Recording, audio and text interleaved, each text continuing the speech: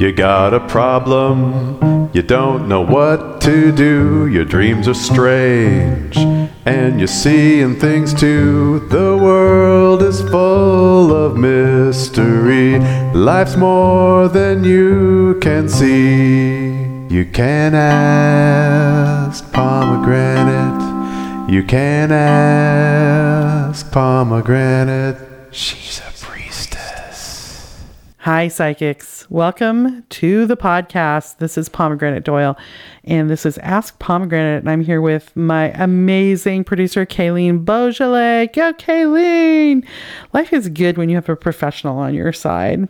And I'd like to thank my webmaster, John Newell, too, for maintaining the website. Today, I'm going to have an interview with Larry Savaites. He is a shaman, a witch, a priest, a healer, a teacher. He is a good friend of mine. I've known him for years and done a lot of work with him, and he has developed a lot of really interesting ideas in the magical realms. And we're going to talk a lot about his practice as a healer, shamanism, trance, queer spirit, queer magic. We're going to do a very interesting discussion about the nature of magic itself and can you define it, and if you do, how. Really interesting conversation that I think you will probably need to listen to several times because he is so interesting. I know I'm going to have to listen to it several times. All right. Thanks for joining us, and here we go with Larry Savaites. You can ask Pomegranate. You can ask Pomegranate. I'm here with Larry Savaites, and I'm with inside his place where you work here, right? Is this your room? I do. This is where I see clients. This space is amazing. It's decorated in the most spectacular way with beautiful icons, and there, you do have the typical crystal array that you would expect a witch and a shaman to have in their office, and a drum. But in addition, there's like beautiful wood furniture and amazing textures and art and Buddhas and Marys and icons and a stuffed puppy. It is a stuffed puppy. Things from all over the world. The space feels very vibrant and ready to go. How do you like working in here? I love working in here. There's something about using the same space over and over again and setting it up properly where the space does a whole bunch of the work for us and carries us along. And what do you do in here? I see clients for spiritual counseling and magical coaching, and that can include any topic. It can include more traditional mundane topics. It can also include that sort of yearning desire that most people have in the bottom of their heart to be more open and connect more deeply and powerfully to the world as a whole or to spirit as a whole.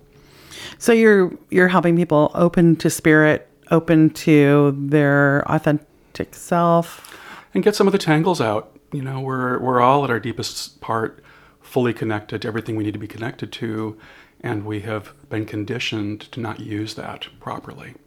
So I'm undoing conditioning most of the time. It's like a kind of an way to open doors to potential, or It seems like. Yeah. Yes. Potential of relationships. I talk about magic being all about relationships. And so in general practice, I both work in Wiccan style and shamanic style and a little bit of smatterings from other cultures because I don't find them separate. I could go off on a tear about the history of Wicca and why they're not separate, but that's for another time. Maybe. Ooh, I don't know. That's kind of... I'd be interested in that. Well, there's not... Wicca, as we know it today, has a very short documentable history. There were witches in England. We don't know much about what they do. We know a little about their symbolism. And the calling of the directions, the sacred circle, this process looks an awful lot like what comes out of Native American culture, and it looks an awful lot like what comes out of East Indian culture. And my belief is the Brits took both those things and made a new religion. Oh. Using... Now, you could argue whether it's a new religion because honoring and worshiping the earth is the oldest religion, but giving it a new container, a new form. Now, when you say Wicca, are you differentiating from the craft then? From witchcraft? If I were going to be precise, Wicca is a narrow slice of witchcraft. Okay. I don't have a good definition for witchcraft Maybe you do. I mean, I think my definition for witchcraft changes with whatever environment I happen to be in at the moment. I mean, I certainly think it's about relationships. I certainly think that it's about an ability to perceive reality in a deeper, more profound way. What is that? Yeah, okay. Yeah, I'm really hearing that. All right, so we're going to have to stop. Home Depot last night. Okay, we're recording again. So my definition of the craft, I mean, you know, Dion Fortune, she says it's the ability to change your consciousness at will, right? She also calls that magic in general, but yeah, the craft is also a cultural phenomenon. So who are the people who do it? What is their goal? Yeah. And I think that there's, in both shamanism and the craft, it's a complex cultural construct involving deep reverence for and desire for connection to nature, not in an amorphous whole, or at least not just in an amorphous whole, but also in all of its individual parts. Yeah, I mean, for me, my experience of it is it's hard to describe, but it is about this idea that, and I think this is probably an accurate history of the craft too, is this relationship to, as you say, it's about relationship, but it's about relationship to mystery. And it's an ability to interpret mystery, to be able to experience it and then interpret it. And then realizing that you are an active being inside of mystery, that you actually affect the world. And you affect the world and you become an agent of change or manifestation, and because you're active and because you can access mystery. And so for me, the craft is noticing mystery and then noticing how you have an effect on mystery and then taking that action, setting your intention and taking the action, right? So, I mean, that's not a nice, concise way to say it. You can't make a poster out of that. But I think it's such a complex idea that you needed to have something longer to describe it. I love it. I think it's brilliant. I think that's a great way to say it. I had never thought of it quite that way, that ability. But it resonates with me because it is that willingness to be connected to mystery, and yet in the craft, we don't, like in some Eastern traditions, we're supposed to drop all expectations, drop all assumptions, drop all intense connections, and then experience mystery from a passive, pure place. And craft is saying, know that you're part of mystery and use that. Use that to make change in the world, make change in your own life, make change in the people around you, make change as big as you want to try and make change. Right. I mean, it's like that scientific idea that you can't observe something without impacting it through that observation. And so if you can acknowledge that your very existence, even though you might be trying to be removed from it, is an impactful thing. You know, monks meditating, the meditation of a monk will impact the environment that he's in or she's in. So it's that acknowledgement that you have an impact. With your experience of the craft, I mean, when did you find it? How did you know? When did it, how did it happen for you? It was incremental. Okay. There we go. You're good. This is sharp. It was incremental, and I started with a strong interest in magic and science in parallel since essentially forever, since I was 4 or 5. And then the first sort of psychic phenomenon that drew me was channeling, Edgar Cayce, those things. When I was 10, I started learning about telepathy and psychokinesis. And by the time I was 14, I had my first personal mystical experience where I was just overwhelmed by the intensity of sensation, how beautiful the world was and how right it felt. And that unbelievable sense that everything is right, and having that preconception of scientific observation, I said, what's this feeling about? What's this coming from? What's actually it representing? And the closest I could get was that every single thing was an exactly perfect representation of its internal energetic pattern. And that the energetic pattern, theoretically, could be altered from within. And that was heading me down the world towards witchcraft. I didn't know it yet. I stayed more New Agey for another 6 or 7 years. Whoa, wait a minute. My mind just got blown. Hang on a second. So wait, can you say that again? Everything is... So I would look at anything. I could pick anything in my environment. I would look at it. I would feel bliss from looking at it. And I'm like, and I'm following the bliss. What is this telling me? And what it guided me towards was it's vibrating with a pattern. And the physical object we see is an exact, perfect representation of its internal pattern. And so that perfection was not that the pile of garbage, because I could look at a pile of garbage and say, yep, it's ugly, and it gives me bliss to see it. It is an exactly perfect representation of its internal energetic pattern or its internal vibration. Wow. So that that acknowledgement that things are essentially made out of energy, Yeah. as a young child, and that internal patterning causes an expression, and then you experience that expression, and that's what led you to go. What was your next question after that, I guess? Well, I tried for a long time to influence that with my mind, and never found any leverage, never found a place to make that happen. So would you throw thoughts at it, or I would, and I think I was trying, and maybe that's the reason it didn't work. I was thinking really hard. Yeah, thinking really hard is not the same as being psychic. Actually, it's kind of the polar opposite. And there, as far as I can tell, there's no leverage in thinking. No, I mean, movies get this wrong. They're always showing the psychics thinking really hard and, putting their fingers to their temples and trying to beam in a thought to things. And that actually actively blocks psychic information, which is really interesting to me. But anyway, back to you. So you tried to think at it, and that didn't work. And I continued to have lots of crazy synchronistic experiences and psychic experiences. But jumping ahead, it was probably 14 or 15 years later, so I was in my upper 20s, when I began working in witchcraft more seriously, put up an altar, and had somehow tripped over the concept that, the center of this energetic entry into the world in myself is the hara. And if I sensed into my own gut, that's where my energy is coming from and radiating outward. And if I imagine the thing I'm looking at in that place, I feel what it's like, and then I change the sensation. I change the event.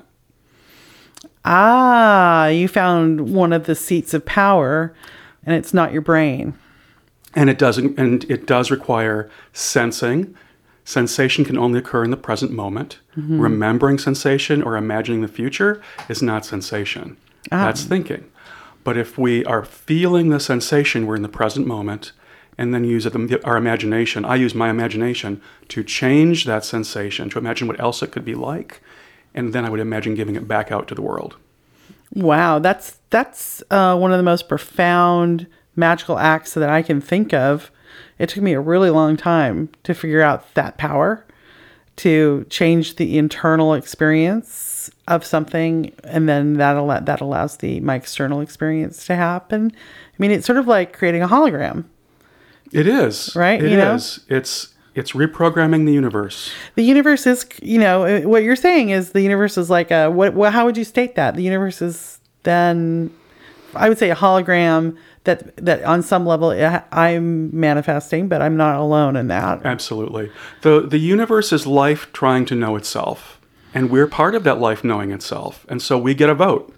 We get, in some sphere, we get some influence. We don't get ultimate complete influence as far as I know. There may be people who have more of that complete avatar experience of their world being completely their creation. I have an experience of influencing my world strongly along with other people some of whom I know and some of whom I don't. That's interesting. Actually, it's making me think about this question that comes up a lot when people want to talk about the pain of life. And it comes up a lot in spiritual conversations. Why did this bad thing happen to me? And I think people are looking for, well, what do you think? What do you think that people understandably take that completely personally. If I look at it as life is trying to know itself, it can be that this experience needed to be processed by someone. There was a an amazing woman who I saw only briefly, Patricia Sun, used to give a lot of lectures, and she lived in California. She came to the Midwest, and she would talk about we are each individually made of the earth. We are literally the earth up and walking around, and we're each approximately 1 square yard of the earth, for the sake of argument. Whoa. And that the earth has so much history that there's lots of shadow. We each, just by being physical, inherit 1 square yard of the earth's shadow, and in our lifetime, we're processing that. And what we do with it defines what the earth is going to do next. That makes me think about our direct relationship with the ancestors, because I've never thought of that before, but if I'm 1 square yard of the earth, well, the earth is made up of the ancestors, every ancestor that's ever lived. It's like not just the human ancestors whose bones have gone into the earth, but every plant, every animal, every protozoa, every, different kind of being has died and gone into that 1 square yard of earth. Yeah. And here I am. Absolutely. Carrying that literally in my physical body. That's kind of mind blowing. Why it's important to have a relationship to the ancestors. Yeah. Yeah. And the same thing with thoughts. When we talk about trauma, we're all traumatized by our own thoughts. And we take our thoughts so personally and so seriously, and our judgments so personally and so seriously. And it helps. It was life-changing for me to realize a judgment is just a thought that I believe. Because, like many people, I had a lot of negative self-judgment, and it was very prickly and trying on me. And when I said, oh, it's a thought is innately neither true nor false, it just is. It doesn't necessarily describe exact reality. It gave me a certain freedom. And now the East Indian concept, which has been something I've learned more about in the last few years, is that our thoughts are not even our thoughts. Our thoughts are part of what they call the thought sphere, and we align ourselves with some parts of the thought sphere, and those are the thoughts we're more likely to get. But it's the same thoughts circulating around, which is why all across the world the same invention might get invented within a few months or years, or sometimes the same discovery is made almost at the same moment in different places. And then the reason one does blessings and healings for the ancestors is their thoughts are echoing through us. So their unresolved issues with displacement, trauma, whatever their lives left undone, are still echoing through us. And that's one of the ways we have traumatic thinking. And if we can heal some of that work, then our own minds become clearer and safer places to be. It's interesting because what we're talking about is the magical power of our brains, the magical power of thoughts versus the magical power of you said hora, or you could say hora could be also your gut or your energy field. And those two things, not to define it too clearly, but we can, I think, understand this a little more. This idea that our thoughts can't penetrate a structure and change it with a thought, but we can change our thoughts do create the way we move through the world, is what you're saying. Yes. A thought can change the world if we embody it. If we let it, if we choose to let it, to embrace it, to activate us and our energy and our energetic posture and our physical actions, then the thought through us changes the world. We pick and choose, and they aren't us. Also, often those thoughts are programmed in, and we're unconscious of them, right? And that's that's when all those collective unconscious thoughts become a mass field. That's Jung, right? Is it Jungian, the idea, collective unconscious? I think it is. I'm not sure. I don't know either. Do we care? We don't care. No, I had this crazy thought when I was young that the truth will reveal itself. It's better not to study it too closely, other people's thoughts and ideas. And so I never really remember who said this thing long ago. I'm not sure. Does it seem true in the moment? Let me check. That's what I go with. Right. So you have a practice where you work with people individually. You also do teaching, and you lead people through trance. And I was curious about the power of trance in your life and why you think it's so effective and why you use it so much. You're a brilliant trance leader. your voice is amazing. I've been in your trances. Your voices are amazing. I got to go to the void with you. You took me to the void one time, and I never wanted to come back. I would have thought the void would have been not a great place. Sort of like, I was raised Catholic, so I always would have thought of it more as the, purgatory, the endless waiting room, waiting to get into heaven. But actually, the void is a particularly sublime place. I experienced it as, because you took me there. Now, what can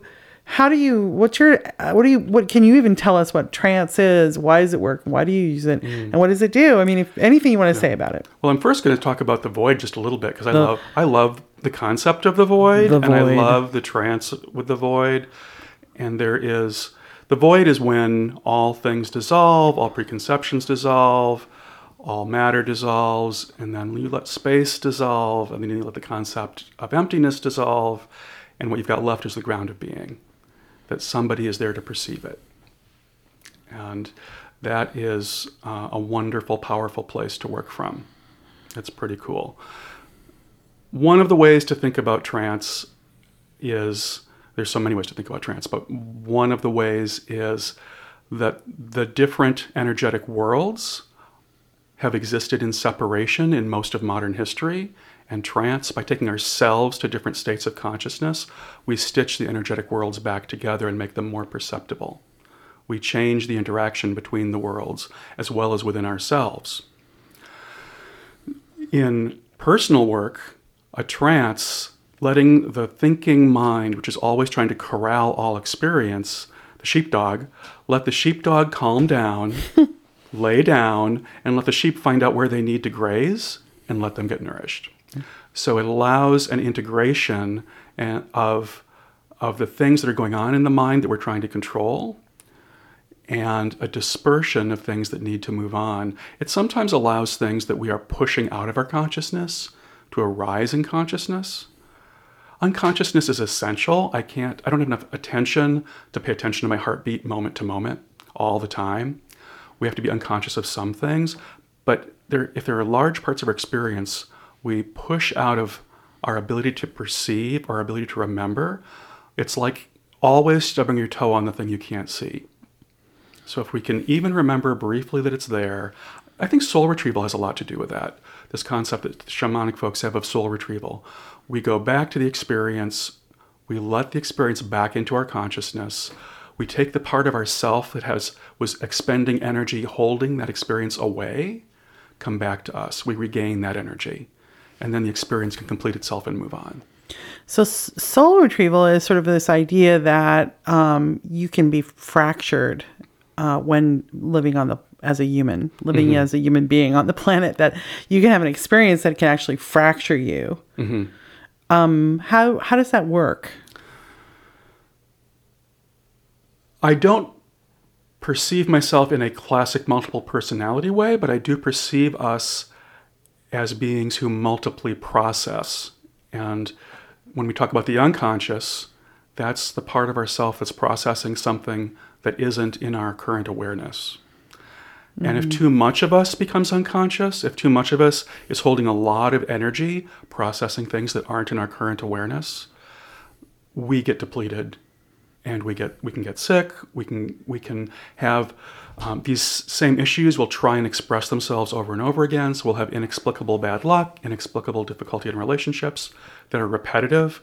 And if we can let the experience complete itself, let all of our energy, which we've sent away from us, come back to our current experience, we can be strong enough to deal with it. Do you see that on a planetary level too? Oh, absolutely. I mean, the most obvious example right now is what is it? 40% of the American people who firmly say they do not believe in global climate change. That is a willful choice to send away an experience they aren't strong enough in the moment to deal with. And there's consequences. There's huge consequences. And then we are blocked in changing behavior, and the situation continues to get worse. So earlier you said that, when bad things happen, what did you say? You said I said it's life trying to experience itself, I think, something like that. and so when that comes up, when a thing happens, we didn't do this to ourselves. Our ancestors did this to us. And Right. they didn't do it on purpose. Some of them were certainly infected with greed and horribleness, but they were just like, hey man, look at oil. Look, I made an engine. Look, I did this thing. Now we've got global warming or global weirding, as it's been come to know now. And everybody's starting to go, oh, right. Yeah, this is actually happening. But the trauma that happens to people, what am I trying to say? It's like, I just want to hook it up with what you said before. Like, bad things happen and it wants us to learn. It wants us to grow. It wants us to have an experience. And when we fracture, we're like trying to say, no, I won't have this experience. Absolutely. I'm going to find a way to keep this experience from actually influencing me. Oh, so But again, they still influence us. But when they're influencing us in unconscious ways, it tends to be a little ugly right. and unpleasant. And we all do that. We all do that all the time. It's just, maybe there's a tipping point where 15% is fine. If you get up past 40% of your energy is holding experience away from you, it's going to be really difficult to maintain, and the self begins to panic at a deep level. So what's the magical and life goes very wrong because as you said, you start bringing stuff into your life that, the energy in your life starts going, stop and heal, right? Yeah. That's what you were saying. Yeah. And often it seems like it's enough to deeply observe it. And one of the phrases I'll use is a prayer. Please let me experience this completely. People are terrified of that prayer because they think it's going to get super intense and be super hard and extremely painful. And my experience is, once I say, please let me experience it completely, my resistance drops away, and my resistance is what made it painful to begin with. Yes, it's interesting how the resistance to the experience is actually the painful part. And once you surrender, it just gets so much easier. All right. So what's a magical act that can help you as an individual or us as collectively as people who need to take responsibility for what's going on with the poisoning of the earth? What's a magical act? You say one thing is, let me have this experience thoroughly. Let me really admit to myself that this painful thing or scary thing or warm thing in the case of global weirding is happening to me. So once I've done that, or how can I do that? How can I even get there? How can I get to that place of surrender? The background belief about why this works for me is, I believe we're all wired correctly to begin with. That the universe is a safe place to begin with.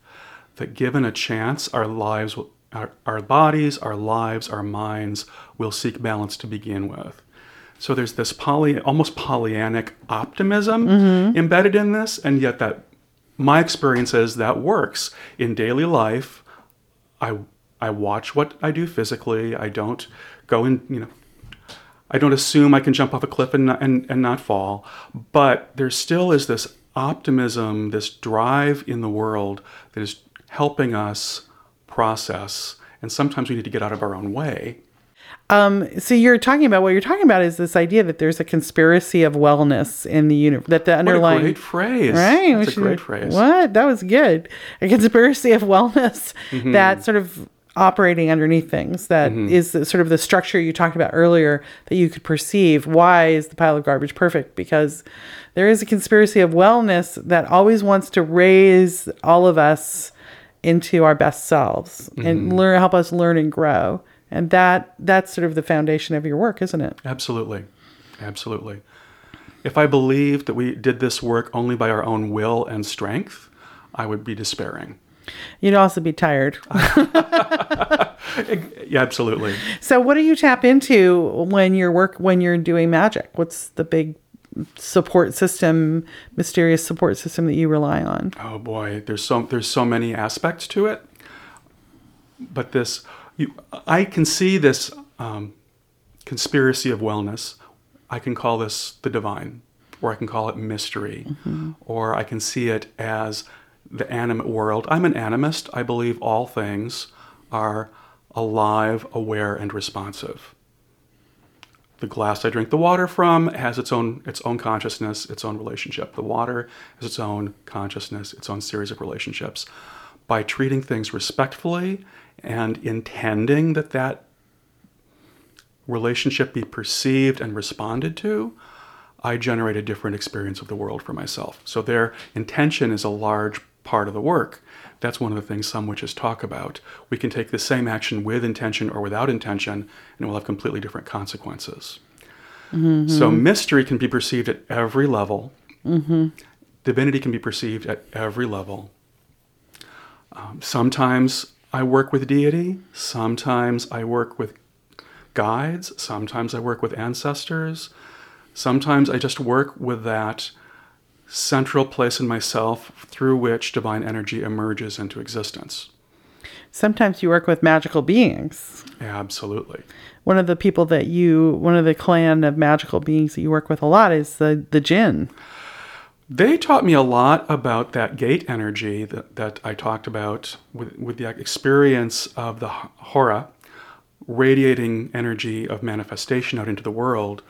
And it's a slightly crazy story, but delightfully true in my experience, where I had been having a lot of ancestor work that was very mysterious and very magical and very intense, and about being able to do mysterious things and leave existence as we know it in return. And they talked about the fox paths, where you can go and not be seen as you're traveling and then come back.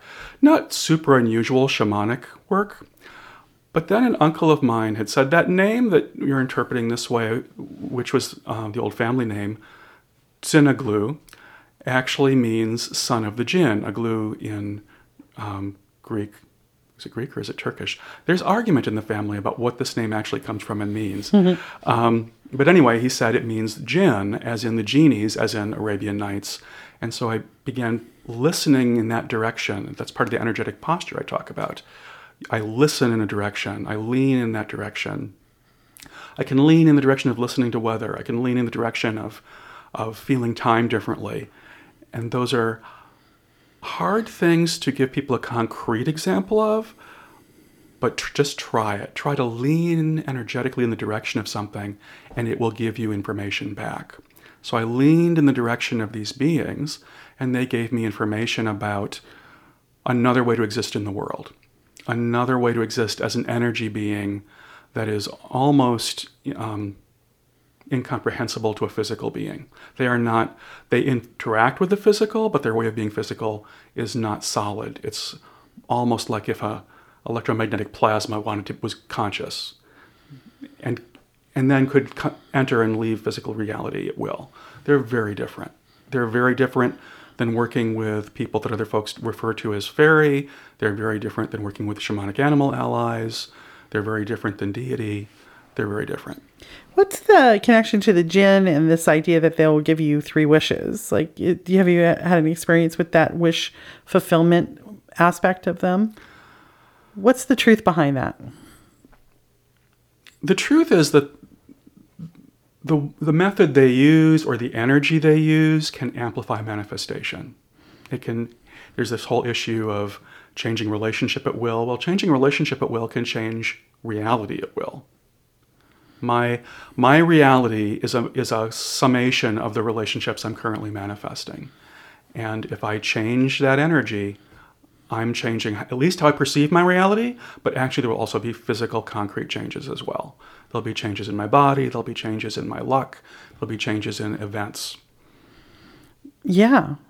Well, it's interesting because that makes me think about magic and politics when we mix those together, because I really love political action, think it's amazing, feel very political myself. But when I learned about that I could apply magic to political action, that's when I went, now this is what I want to do. Yeah. Rather than go get arrested. It seems like such an obvious connection. It feels so right. And there's a book I read a while ago called The North Star Road, and this author has a premise that witchcraft, the European witch craze, was a syncretic religion, syncretic meaning combined from multiple origins, of old European shamanism, hence the flying and the dancing in a circle around the fire, and a political action fighting the centralized power of the Catholic Church in 13th century Alps, possibly 12th century, and that it was a real political movement. So it wasn't just craziness that sent the Catholic Church off the rails against witches. It was that it was an actual political movement that was attempting to undermine their power. Oh. That is not fully accepted, but it rings a bell for me. It feels true for me. And there are other corollaries that, I don't know tons about the descendants of the Maya, but I know that in Guatemala and in parts of southern Mexico, there's a syncretic religion where the old Mayan religion is combined with Christianity.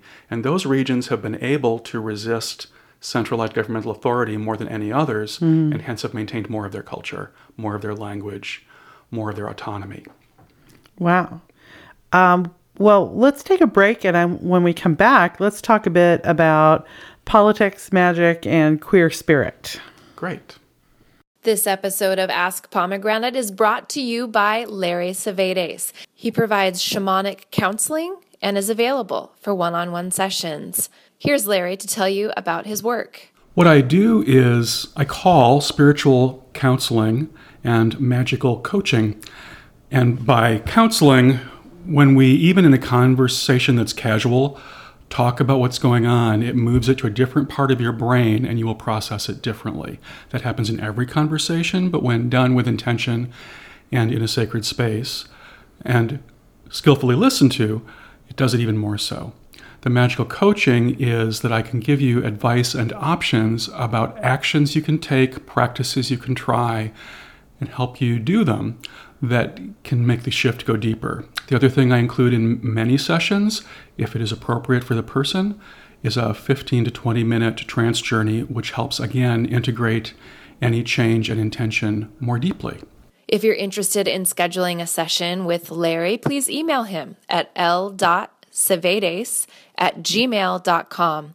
That's l.savedes@gmail.com. You can ask pomegranate. You can ask pomegranate. So one way that I've encountered you and your work, most importantly, and sort of one of the largest impact you've had on me. Well, I mean, it's hard to say how much impact you've had on me because it's vast. But one thing is really this work that you were doing in the 80s and 90s around queer spirit and the idea of queer spirit. Mm-hmm. And you're a gay man, but beyond that, you also embrace queer spirit, which is an idea that is beyond who you have sex with, right? Absolutely. It does talk about the mystery. This is another place the mystery enters the world. And it almost is as if simply by not being the norm, and now more and more I think we realize nobody is the norm, but some people really try to be. By embracing not being the norm, we become catalytic change in the world. We begin, in a very concrete way, giving people examples of alternatives, but even beyond that, we begin affecting the thought sphere, the public unconscious, the mass unconscious. We begin having this energy that is changing the options that are available. So what's interesting to me about that is the idea that perhaps the queer spirit is saying that the norm shouldn't exist. Mm-hmm. That expectation that there is a place where we fit in, mm-hmm. and that we have to, work our way into that mold shouldn't even exist. That idea itself is actually quite poisonous. That maybe everyone should be following a different drummer. Yeah, what if queer was... Mm-hmm. Yeah, when I first was talking to some of the people who were like early founders of Queer Spirit, they were complaining at that point, which was around 1991, 92, these straight people are using the term queer, and I want them to do the same work, but I don't want them to use the same term. And interestingly, within 5 or 6 years, those folks had all changed their minds, are happy with anybody who will break out of the norms and even just do the work of attempting to be your authentic self. It's always a series of successive approximations. Essentially, there is no self, and yet this self that is not. There is no self, and yet this self is amazing and flamboyant. And so it's part of that mystery, this paradox. Paradox is one of the signs we're in mystery, that there's power there, when the thinking mind can't reconcile two things that are both true. And so we know from moments of enlightenment that the self that we identify so strongly with is not primary, is not unassailable, does not exist forever. It is not actually the truth, and yet selfness exists. The observer exists. The actor exists. This energy moving into the world through us exists. So I'll go back to that I talked about before, about my experience of the Hora, which is our personal energy, our personal, perhaps divine energy, manifestation energy, moving through us from some mystery beyond. I first even thought to look there when reading an Aikido book, and they talked about grounding not to the earth, but grounding to our own center. And so I began looking for that as a possibility, and that opened it up for me. Grounding to center is become one of the practices of queer magic that you've developed. Is this idea that you can ground to center and that you can send energy. You know, in traditional craft, when people get together, they do a thing where they do a thing called a cone of power. And that cone of power is just like, imagine a funnel turned upside down and all of the energy is going up to a point above, and you send your intention off on that cone of power in an exuberant way. I'm not explaining this to you, Larry, explaining it to some of the listeners. I know you know. By the way, I just thought about this the minute ago. So your name is Lawrence, son of the Jinn?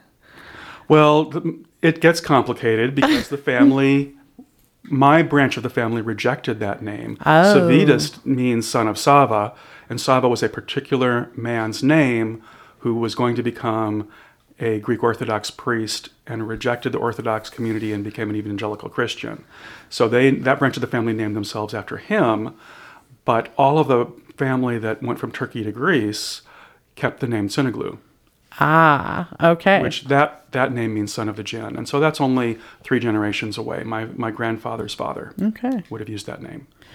All right, back to my description. So one of the practices that you and I developed this together is this idea that the cone of power in queer spirit actually doesn't cone at all, that it's a direct relationship, which is a very effective relationship, so that when you send the intention out energetically, you send it directly from your center out directly to the world. Yeah, that last workshop really was great, wasn't it? It was so good. That was the first time I remember doing a workshop where we actually coached people through raising all the energy and then sending it horizontally through the human world.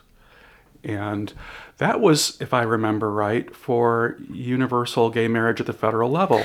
Gee, look at that. Well, every time we've done this workshop, which I think, Larry, you're going to do again sometime, this is 2015, is that the year? Yeah.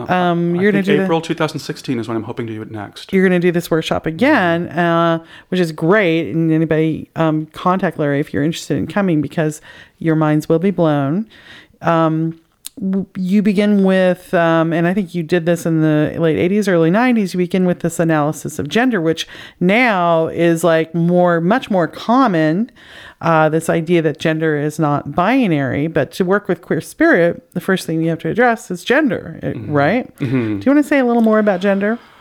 You know, I'm not an expert on the academic theory of gender. What I know is that it's possible to not be limited by the preconceptions of our gender.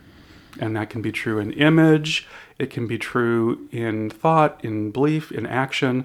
I was just having an exchange today on which may prove to be socially troubling, we'll see, but people were talking about mansplaining, and I said as a meme it was as offensive as woman driver. And so these are stereotypes that we begin to project on people. And yep, lots of men can mansplain. I've also been mansplained to by women. Anyway, we don't need to go completely down that road. But in myself, from an early age, I noticed I had no interest in mimicking the men in my life or mimicking the women in my life. Instead, I found the things that felt right for me to do. And so I did some knitting and I did some cooking and I learned a whole lot about gardening and I became a hiker and a scientist. And so I didn't say, oh, that's the model of someone ahead of me whose footsteps I will follow. It's good to have what I call an energetic hero, someone who carries the energy that we want to bring into the world. And then we learn our variation on that. But typically, culture tells us, this is your role model. It's your dad. It's your mom. They're showing you what you're allowed to do. Right. And it's going to be really good for you to learn to do that well. So, honey, learn to make really flaky biscuits. And that's the thing that you began to dismantle with this queer magic work, where the letting go of binary gender, letting go of these, gender roles as being really specifically related to. Mm-hmm. One thing that is true, that we still get to be female and male if we want to be. We don't all have to be third gendered, but we can be third gendered. Or, as one thing that you've brought up, is this idea of magical gender, which I think is also fascinating. Can you say a little more about that idea? Well, magical gender is definitely not binary. It's definitely a full rainbow spectrum. And it's kind of carte blanche, pick from column A and column B, however many things you want. So there's several places where the magic of queerness becomes especially powerful, and one is the delight in doing what one chooses to do and finding the authenticity. And another is the risk of possibly losing our inborn status as the gender we are by rocking the boat. And so the overt outer world status of men is still higher. There's still, in general, more risk for men. And we see lots in giving up their gender stereotype. And you see, at least, I'm a little outdated. I haven't been in school in a long time. I know some young people. I think it's gotten a little better. But when I was young, the risk of not conforming to gender norms for a boy was super high. And it's still, in some areas, is super high. Physical risk, actual physical risk of abuse. Yeah. And yet, the culture has become more transparent. This idea has become very widespread. And the power we gain by seeing a risk and doing something anyway, that's not just about queerness. Or maybe that act of seeing a risk and doing it anyway is always queer, no matter what the topic is. I don't have a sharp line around what's queer and what's not. And I think that line may eventually dissolve completely. That, in a Starhawk in the book, I think it was in the book Dreaming the Dark, had said, you must risk your significance. And that's something that is extremely powerful to do. I'm going to go to the edge of what I know, and I'm going to take another step beyond that. I'm going to go to the edge of what I know is safe, and I'm going to go one step beyond that. Maybe we have to pause at the edge of what we know is safe and not step right away. But at least look across that line and see what's on the other side and send some of our energy ahead. You have a tool that you invented, the Queer Pentacle, which I think is a really good way to define queer spirit, because that Queer Pentacle really speaks to what the specifics of being queer-spirited is. And not everybody has to be queer-spirited, but many people are. Yeah. And can you talk about the 5 points of that pentacle? I can. And it's a fun pentacle. It starts, so if you're starting at the top, it starts with grace. So if you're a pentacle, listeners, if you imagine you are a pentacle, and because you know why? Because you are. Okay. Yeah. We talked about this before in the podcast. So your head, when he says start at your top, he's talking about the head holds an energy. Grace. Do you want me to talk about each one before I go to the next one? Yeah, will you? So grace, the core concept of grace is that before we make choices, before we have experience, we already are. So the grace is the gift. We've been gifted with who we are. That's that conspiracy of wellness. The conspiracy of wellness. Grace. Absolutely. That all things are well. Is it Hildegard of Bingen? I think all manner of things are well. Everything is in grace. Mm-hmm. And you are grace. And so to be queer, you be in grace.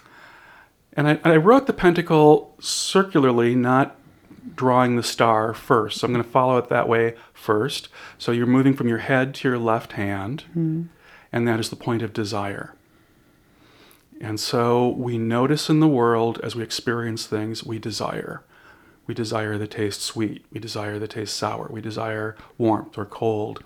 And then where it becomes queer is, oh, I desire men. Mm-hmm. How queer is that? Or I don't desire men. I mean, it can get much queerer than desiring men at this moment. Mm-hmm.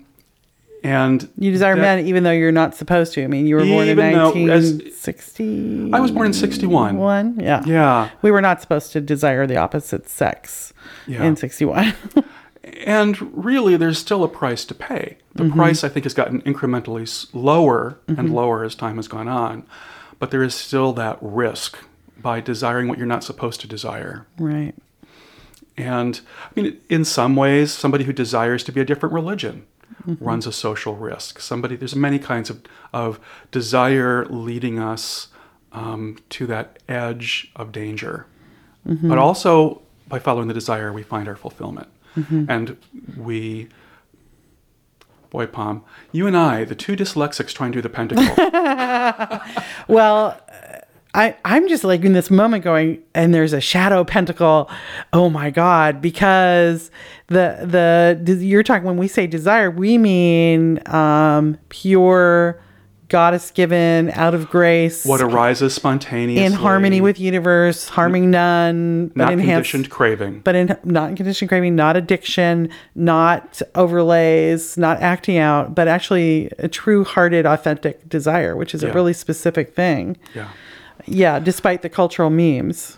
And so the next, going down to your left foot, is action. And it's that moment of, I see it as the spark between two neurons where there is calm and suddenly there's a spark and the system begins to act. So going from desire to the left foot is self-awareness. And so the idea is I witness that I desire. And what I desire is information about who I am, who I come into the world as. That reflection, the desire gives us a mirror. And so that not erasing self, not having it imposed from the outside. It's an awareness that emerges. I have to say, in the 80s when you were developing this, it was really a weird idea. It wasn't as predominant as it is now. It was a little more unusual, and I remember we were doing this for what they called fag camp, the camp that never happened. Yeah. Which was going to be taught mostly by women. It was hilarious. When you could say that word and you wouldn't be being a big old whatever, because you can't say that word anymore. Right? I miss saying fag. Young gay men are so offended by the word fag. I know, it was one of the words I reclaimed for myself. Yeah, we reclaimed it. I mean, it was a great word. I certainly can't say it. And I've been told anecdotally that the word actually refers to the queer priests who carried the bundles of beech twigs, faggot, bundle of twigs meant to be burned, to light the sacred fire. So, I choose to believe that. It is aesthetically pleasing for me to believe that. Yeah. I embrace the word. Faggot it does mean burning branch. That's what it means. It's an English word. So that's, I grew up with my family calling cigarettes fags. Yeah. Yeah. And then when it turned into a slur, that was hard. And then when we reclaimed it, that was powerful. And now we can't because, well, maybe you can, but because it's gone back to being a slur. In some situations I could, but it's so hard to know when that would be that it's not worth the risk. It's or the shock value. It's like the word bitch, bitch is a word that I can use, but I'm sure it would be considered anti-feminist, although if I explain it to them, it's like, look, bitch is the bitch is sacred. The female dog is sacred. Look at Rome. The sacred dog gives birth to the founders of Rome. The sons of Rome that creates Rome. Yeah. Rome. Anyway, whatever. So, whatever. We don't need to go all into that. Let's go back to So there's no. Should we go to the fourth pentacle? Well, Okay, we're at self-awareness. We've gone grace, desire, self-awareness, which is this idea that your sense of who you are emerges from inside of you. In other words, you're gay, you're bisexual, you're straight because you know yourself to be. You are not told that, or it's not because you've slept with a man and you're a man, or it's because inside myself at 11 I went, oh my God, I'm bisexual. Yes. Which I think maybe it was more like I was 8 and it involved Barbies and a striptease. Anybody? Anyway, going on. That was one of my first self-awareness moments. And so that would have been 1970.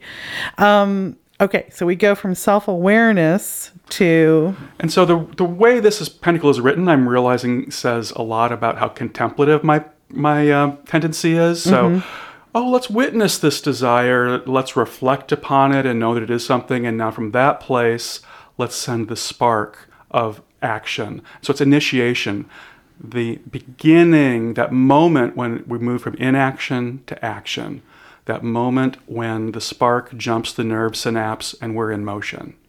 So in other words, log cabin Republicans who are closeted are not queer because they're not willing to take the action for their people, right? They're not willing to take the action of queerness. They're certainly not magically queer.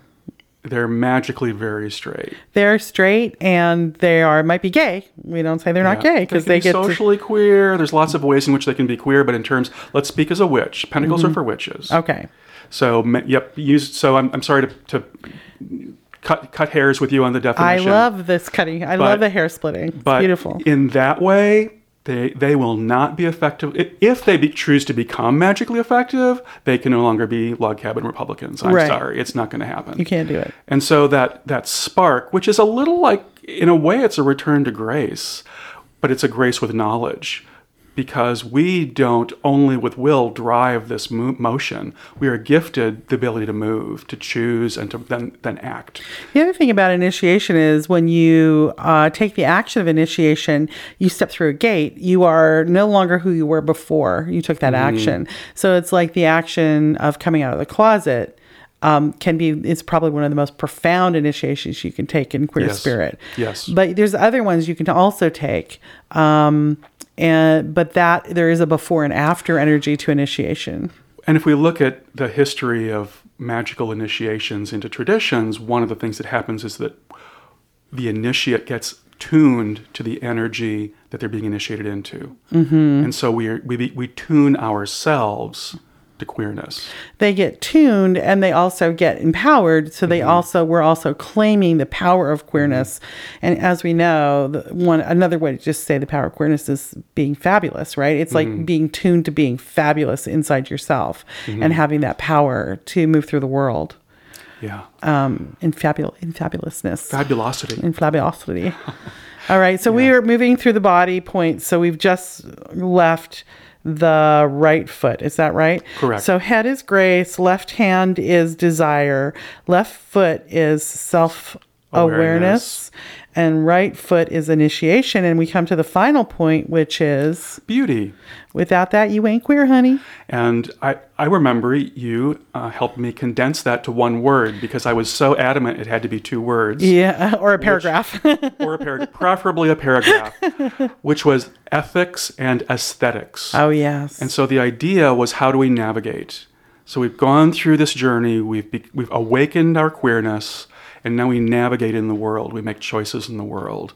And we don't make choices only by following our desire. We also make choices by finding what is good and what is beautiful. So ethics, what is good, what feels right, correct to do. Aesthetics, what is pleasing and harmonious to the senses, which do compress to beauty quite beautifully. All right, that is. Let's just talk about. I mean, I still get blown away by that pentacle. I still get changed when you talk about it. Your invention of it is so profound in my life. To have that experience of, because it's not just being odd or being different, because all kinds of people are odd and different and don't fit into the norm. It's not about that. It's something much more profound. It's these 5 ideas in harmony together.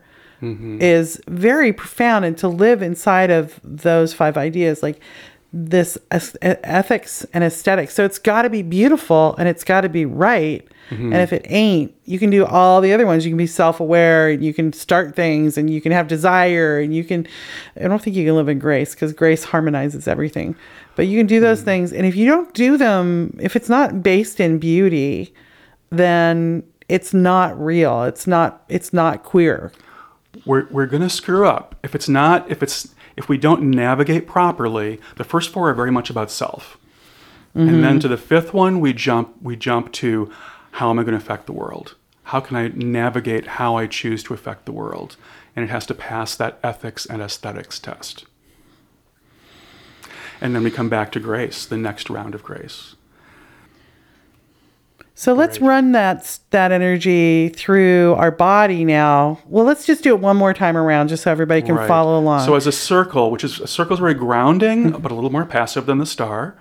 So we're starting at the head. Grace, left hand, desire, left foot, self-awareness, right foot, initiation, right hand, beauty, head, grace. So you always want to finish drawing the circle by going back to where you started. And so just sit with that for a moment if you followed along and experience that. This is you invoking that pentacle into the pentacle that you are. And maybe you want to do that in this moment as a test run. Are you inviting queerness in? Grace, desire, self-knowledge, initiation, beauty, grace. What's the flavor? Queer spirit. Now let's run that star. Larry, will you bring us through that? Sure. And so grace at the head, drawn down to the right foot, initiation. So we go straight from I've been given the gift of who I am to the first thing I do is I move in the world. I take action. I get born and I cry. And then that moves from the right foot to the left hand, and the left hand is desire. By taking actions in the world, I experience things. As I experience things, I find I have preferences. I have desires. And then that moves across the chest to the right hand, and my desires lead me to beauty.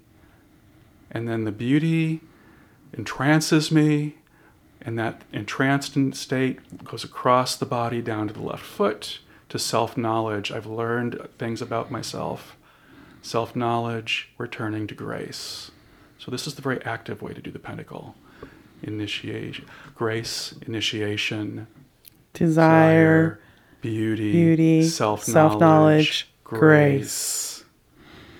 And then let's just do the circle one more time. Grace, desire, self-knowledge, initiation, beauty, grace.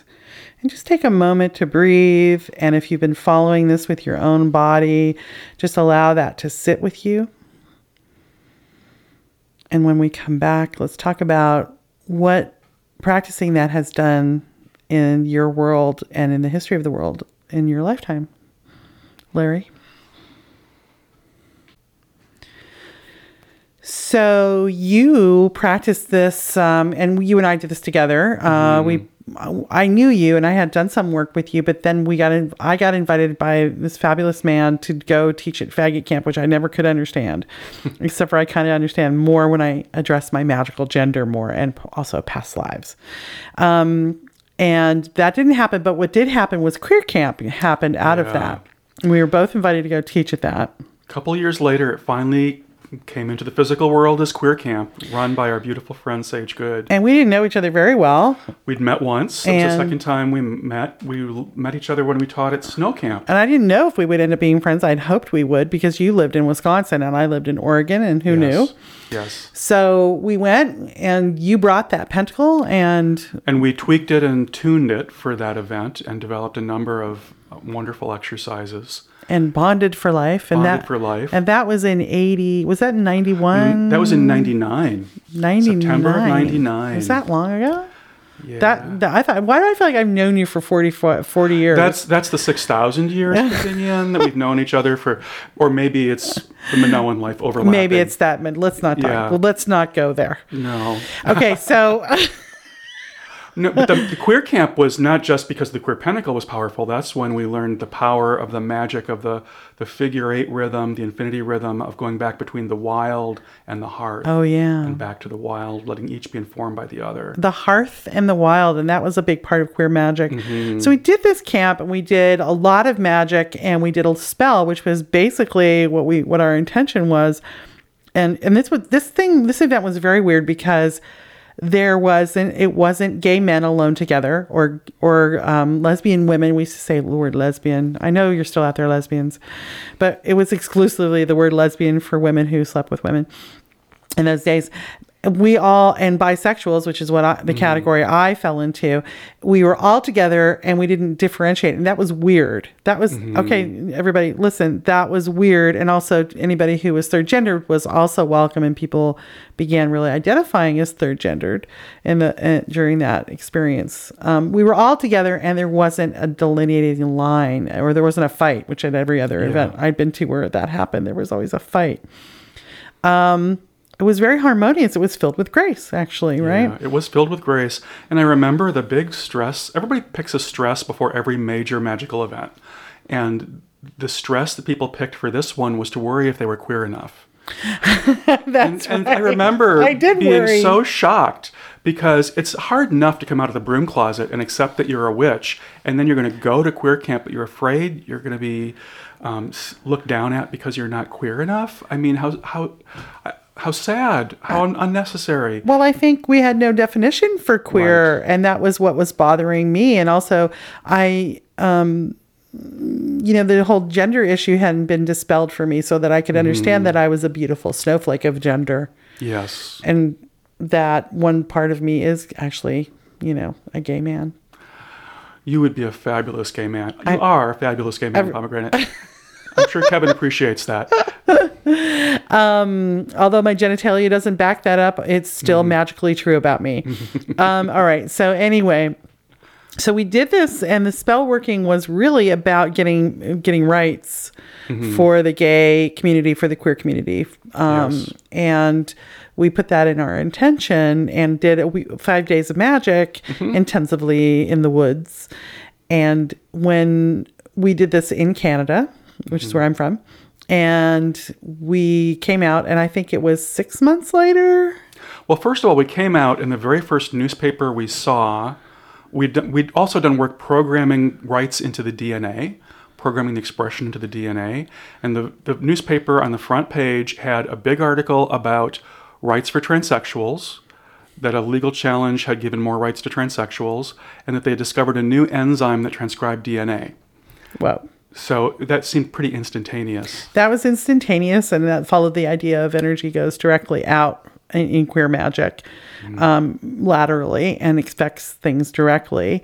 And then within 6 months, I think that's when Canada's constitutional challenge got made about who gets to get married. And it turned out the Constitution supported queer marriage, gay marriage. Which was tremendous.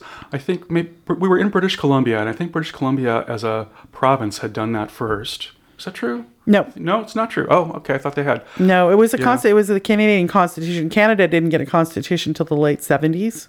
I don't know. I don't know why.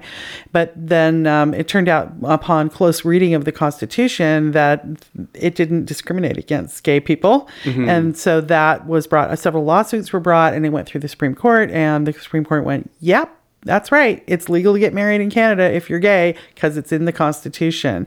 Not specifically, but it wasn't banned. So because of that, it was confirmed. I think I have this right. So then it got, it was like, yeah, it's legal to be married if you're gay. Yeah. And at that time, so we're looking at 2000, the idea of legal marriage for gay people in the United States was completely unrealistic. It would never happen. Could never happen. Not in our maybe lifetime. Maybe a state or two, maybe California, maybe Hawaii, right. Which actually didn't do it very fast. And then there was a long pause when we used those ideas in lots of magic, but we didn't do, well, other than California Camp, we did do Queer Pentacle at California Camp right away. So, but we again revisited the Queer Pentacle as a dedicated workshop in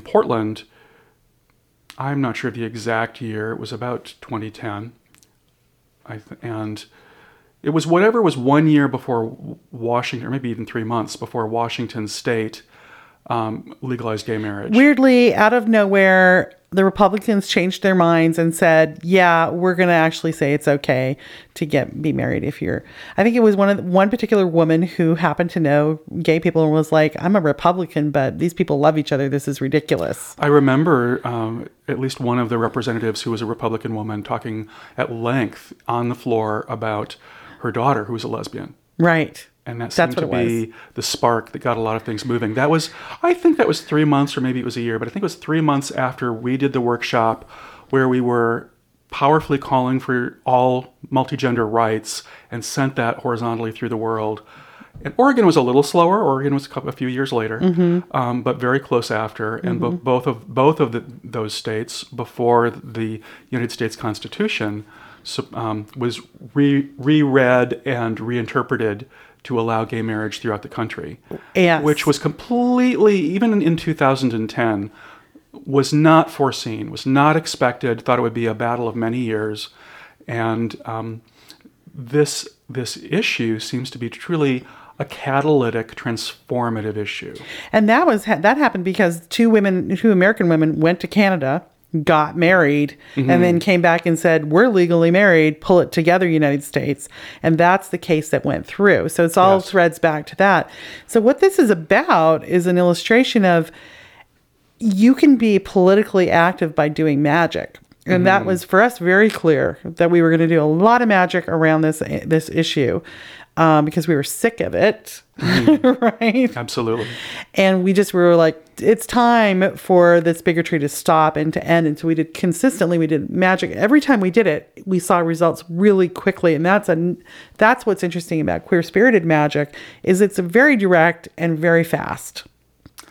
It does seem to be, and I don't have a theory about why. I just notice you're right. It is. I think it's that it works very fast. Direct energy goes directly out.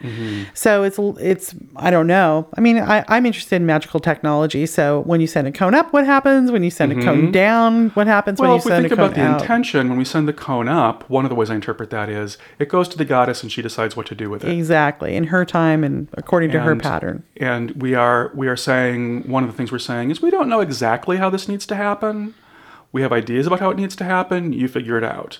Yeah. What we did, certainly in the last horizontal cone we sent out, we were very specific, and a lot of the time we spent was coaching people on crafting their personal part of the intention for what needed to happen next. Right. Yeah. And so when you do it laterally, you're like, I think you're saying, I'm in time. I'm here. I'm on the ground. I'm in time, goddess. You're not, you've got the big picture and that's great. And I certainly believe in turning almost everything over to her. But there are times when it's my job, when I am in time, and that's very queer to take that empowerment and to say, I'm in time. And what I'm saying to you is, I will not tolerate this anymore. And so I will have a world which is healing global warming. I will have a world where people are free to have the legal rights of marriage. I will have a world where, basically we're not doing war or corporate. We're not going to give all our money to our elections over to corporations anymore. I will have this world. And when you get that feeling in your hora, not in your head, but in your hora, in your gut, of I will not tolerate this anymore. That's when you can take the lateral energy approach, the queer approach to sending magic out. That's what I think. And I think there is something about queerness and queer magic, at least it exists in our generation. I've used the term catalyst a lot. A catalyst is not used as it reacts. It continues to cause a chain reaction as it goes along. It's very quick, it's very energy efficient, it's transformative, things move. A lot of magic is old classic, let's nurture things, let's have more fertility, let's have more abundance. Queer magic is not anti-fertility or abundance, but it is more about that thing you forgot, here it is right now in this moment, remember it. That thing you thought wasn't possible, here it is right now in this moment, see it.